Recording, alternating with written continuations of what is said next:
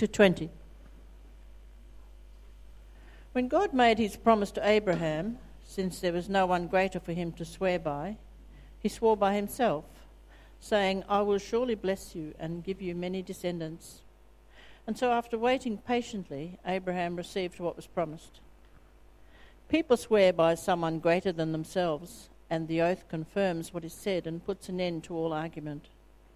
Because God wanted to make the unchanging nature of his purpose very clear to the heirs of what was promised, he confirmed it with an oath. God did this so that by two unchangeable things in which it is impossible for God to lie, we who have fled to take hold of the hope set before us may be greatly encouraged. We have this hope as an anchor for the soul, firm and secure. It enters the inner sanctuary behind the curtain, where our forerunner Jesus has entered on our behalf. He has become a high priest forever in the order of Melchizedek. We have been in the middle of our series in the book of Hebrews, which is this incredible letter. It's full of hope and promise and confidence. And I don't know where you're coming from this morning, whether talking about Jesus is something that is something you're very comfortable with, you've grown up with, or whether it's something that's newer to you and that, you're still finding out, is this weird, is this out there? But my prayer for you this morning is that wherever you're coming from, that this message would help you. We are picking up the book of Hebrews in chapter 6, verse 13, as Joe just read.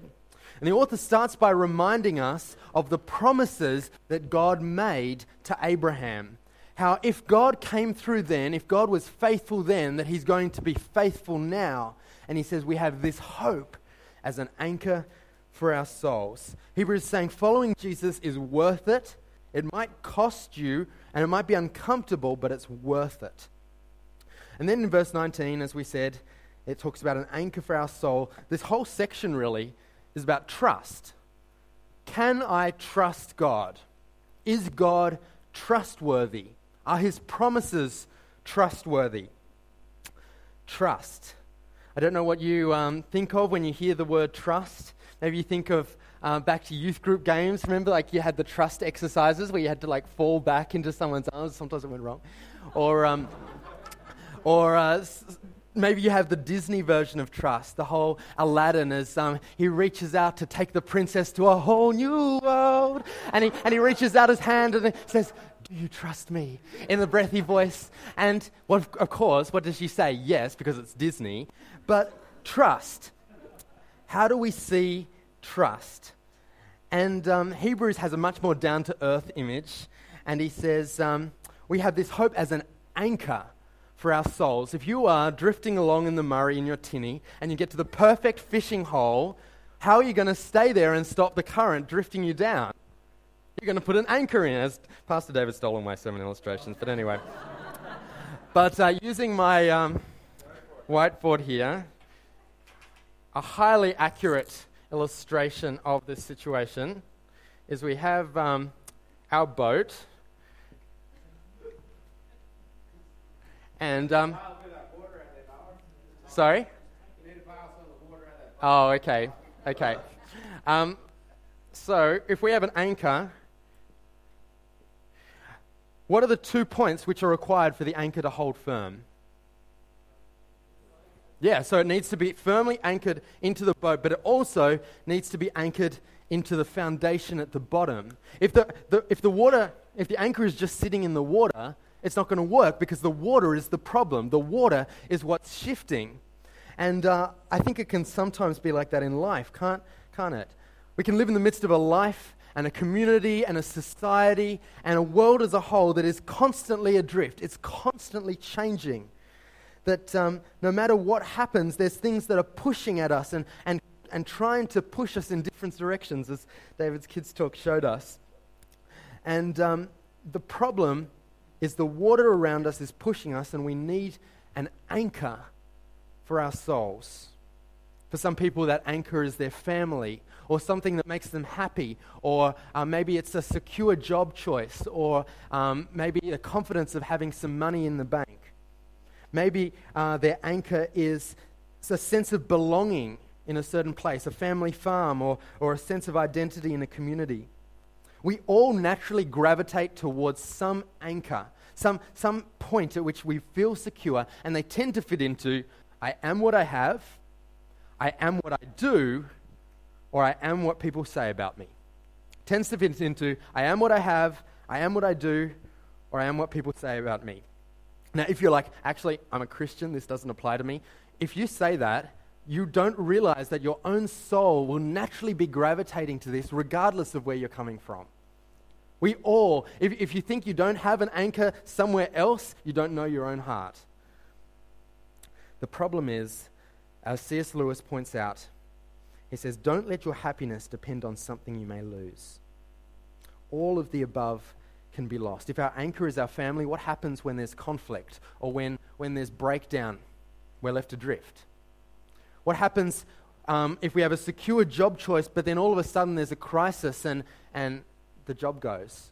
We lose our job. What happens when there's a financial crisis and we lose our money? What happens when our self-worth is tied to a farm or some point of belonging, and then all of a sudden it disappears? We're left adrift.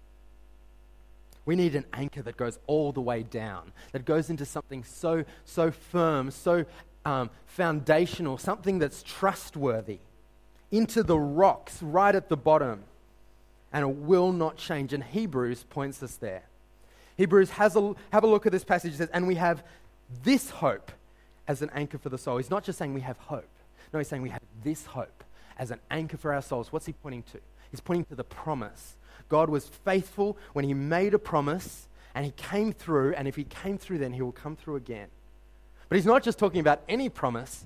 He's specifically talking about the promise to Abraham. And I would love, if you have a Bible, open it up to Genesis chapter 15. Genesis chapter 15. Some of you have Bibles that are glowing. Pull them out. Open up the Bible app. Genesis chapter 15, because I think it'll be helpful if we all go there. Genesis chapter 15. Now, a bit of context here. God is speaking to Abraham, and he's made this promise to Abraham to go into a land that he doesn't even have any idea where he's going. He needs to go. God's just pretty much written a blank check and said, go, and I'm going to show you. And he goes, and God has just, in a couple of verses before this chapter, brought a great victory to Abraham. He's won this battle, and now God, in the beginning of chapter 15, verse 1, says, and God showed up in a vision. He's had this victory, and now God is speaking to him. And he says, do not be afraid, Abram. I am your shield and your very great reward. Why is Hebrews taking us here? Because it's quoting this verse some 2,000 years later. Do not be afraid, Abraham. I am your shield. Do not be afraid, Abram. I am your shield. I am your shield and your very great reward. But I love how the Bible is not full of perfect people who do perfect things and always say the right things. And no, it's actually full of ordinary people who make mistakes and doubt and sometimes disbelieve. And I'm like, come on, because that's me most of the time. But in this passage, Abraham is depressed. Abraham's like, God, why are you bothering to bless me? Why bother doing this for me? Because I haven't got an heir. If you give all this stuff to me, it's actually going to go to some random servant who I don't really care about. So why bother blessing me if you haven't given me an heir? And God's like, chill, it's okay. You're going to have a son. Look up at the sky, count the stars, and see how many stars. Try and count them. You can't, because that's how many descendants you're going to have. In the face of all of the odds stacked against Abraham, he's 75. It seems so unlikely. God says, trust me. And amazingly, Abraham did. In the face of incredible odds, everything stacked against him, he says, Abraham believed God, and it was credited to him as righteousness. Abraham trusts God, and is counted righteous because of it.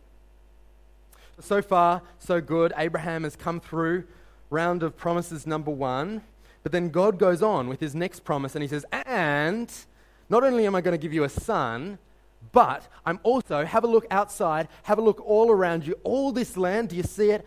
I'm going to bless it all to you. It's going to be your inheritance. I'm going to give it to you. But this time, Abraham balks. He's like, actually, how can I know that this is going to happen? Like, this is a crazy promise. Not only are you going to give me a son, but you're also going to bless me with this whole land. How can I know that you're going to come through on this? How can I know? Can I trust you? Now, what does God say? Is God like, how dare you trust me? And like destroy Abraham? No. Does he punish Abraham? No. What does he say? Let's read it. Chapter 15, verse 1. Where are we up to? 6. Abraham believes God, and then he says, verse 8, O sovereign Lord, how can I know that I'll gain possession of it? So the Lord said to him, bring me a heifer, a goat, and a ram, each 3 years old, along with a dove and a young pigeon. And Abraham brought all these to him, and he cut them in two and arranged the halves opposite each other. The birds, however, he did not cut in half. I'm going to skip forward. Verse 12, as the sun was setting, Abraham fell into this deep sleep, and this thick and dreadful darkness came over him. And the Lord said to him, know for certain that your descendants are going to be strangers in a country not their own. He's basically telling Abraham what his descendants are going to do, the choices they're going to make, where they're going to end up. And if we skip forward to verse 17, when the sun had set and darkness had fallen, a smoking fire pot with a blazing torch appeared and passed between the pieces. And on that day, the Lord made a covenant with Abram, saying, to your descendants I give this land. Now, if you have followed along to this point, you're probably going to be asking, why in the world is Hebrews pointing us here? Why does it point to Genesis 15, and what in the world does this have to do with with Hebrews 6? But stick with me, because we're going to get there. How do we make a promise today? A serious promise, like a promise that we are serious about. How would we make a promise like that? Yeah, so how do we make a promise that we're going to be faithful or stick with that promise? We write a contract. Yeah, and how do we do that? What is that? We get a bunch of words on a paper, and it says, I am going to do this, and you're going to do this, and they both sign it. So say you're buying a house, you would say, okay, I'm going to give you this amount of money, and you're going to give me the keys and the title, and we both sign it. Or if it's a job, you will say, I'm going to put in this amount of hours and achieve these outcomes. You're going to pay me this amount of money, and you both sign it. Or even if it's a marriage, a wedding, the groom will say, I promise I'm going to love you in sickness and in health, and it goes on. What if the bride was to turn around and say, how can I know? How can I know that you're going to do this? Well, they get a piece of paper and they sign it. They get a covenant, a contract, and they sign it. And what happens if we break the contract? If we break a job agreement and we don't achieve our outcomes? Or we have a house contract and we don't come up with the money? Well, it's brought before the law and there's consequences. Now, think back to Abraham's day. This is 4,000 years ago. At this point, there is no law. God has not written the law. He's going into a new country. There are no laws. So how does someone make a promise? Well, they would act out the consequences of unfaithfulness. They would act out what would happen if the person was to break their promise. So they would take some animals. You would get two people.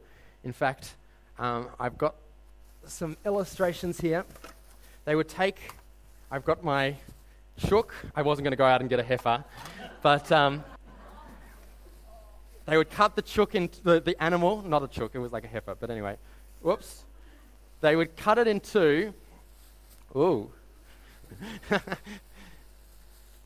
Okay. And David, would you be an illustration for me? And the two people that are making the contract, they would come and between the pieces, come in between the pieces. Yes, thank you. And so between the pieces, they would say, I'm promising this to you, and if I don't fulfill my contract, may I be like these pieces of meat. May I be the one that's cut in two. May my body be the one that's lying on the ground. And they would both promise this. The two people would stand between the pieces, promise this, and once you said this, you were bound. You can sit down. Thank you, David. So that was the contract that was signed. So they would look at a piece of paper that we signed and they go, how wimpy. But they would get this promise, and it was standing in front of them. And Abraham sees this. He sees God say, how can I know? And God replies, bring me these animals. And God doesn't even have to explain what to do. Abraham knows exactly what to do because he knew that in his time, this was signing a contract. This was how you made an agreement. And so they do this. We hear this language about an incredible darkness comes down, this terrifying darkness, this unbelievable terror. He's in God's presence. And then we hear these strange verses about a smoking fire pot and this blazing light. The translators don't really know how to translate this, but it's literally the words that described when God's presence appeared before Moses on Mount Sinai. And when the people of God were traveling through the desert and they saw this flaming tower and this pillar of smoke, this is the presence of God. It appears before Abraham. And when he appears before Abraham, if this is not enough, this is the glory of God in front of him, what does the glory do? It passes between the pieces. God goes between the pieces and he says, I'm going to bless you, Abraham. I'm going to save you. I'm going to bring salvation to you. And through you, I'm going to bring salvation to the whole world. And if I don't do this, may I be cut in two. May I be like these pieces of meat on the ground. This is God saying this. But when we see that, God is making a promise here, but it's kind of weird because God is not the one who lets the side down. It's Abraham. God is not the one who can't fill his side of the bargain. It's people, it's me, it's you. We're the ones that let God down. God is not the one who's breaking his promise. God's the one standing there going, how many times are they going to break the promise? This is the 50th time. No, God is the one who's faithful, and we're the ones who break the promise. But what's amazing is that God goes through the pieces alone. When someone makes a promise in this time, in the ancient Near East, it had to be that two people went together. If one person went through it, that doesn't make sense because the two people are committing, you're going to do this and I'm going to do this. But when God does it, he's saying, Abraham, I'm going through for both of us. I'm going through for both of us. If I don't fulfill my side of the bargain, may I be cut in two. But if you mess up, if you don't fulfill your promise, which you won't, remember, God has just reminded Abraham of the fact that he knows all the history of his descendants. He's just told him, you're about to go into slavery, you're going to disobey me, you're going to end up in all this mess. He knows already, and yet he says, Abraham, I'm going through for both of us. When you mess up, may the consequence come on me. When you mess up, may I take the punishment and you receive the blessing. I will bless you. I will bring salvation to you, even if it means, and it did, that I will have to be like these pieces of meat. This is God promising this. What Abraham didn't know, but Hebrews does, is that this terrifying darkness would come down again 2,000 years later. Jesus, fully God, hung on a tree like a piece of meat, bruised and broken, and he cried out as he stretched in two, my God, why have you forsaken me? Jesus is the fulfillment of God's promise to Abraham, and this is what it would cost to make the promise that God did. This is the gospel. Do you see? Salvation is not a cooperative effort. It's not, I'm going to try a little bit and God's going to do this. No, God is taking the full weight. He goes through the pieces alone. God is saying, I am your salvation. I am your shield. I am your exceedingly great reward. I will take all the punishment so that you will receive all the blessing. I offer you a salvation where the price is all on me and the reward is all on you. This is the gospel. And so when Hebrews 6 points us back to Genesis 15, and it says, and we have this hope as an anchor for our souls. We have this hope that God would take the whole price as an anchor for our souls. We have this hope, a God who would surrender everything to forgive and bless you. We have this hope as an anchor for our souls. Hebrews 6 points us back to Genesis because this is a foundation that is so secure, that will not drift, that will not change. Hebrews is saying you have a God, you belong to a God that loves you so furiously that no matter what you have done or will do, no matter what waves buffet you, no matter what currents come against you, you have a foundation that is so secure. God is saying, no matter what you do, I will bless you, and I will take the punishment, and I will be your reward. We have this hope as an anchor for our souls. The question is, will you trust it?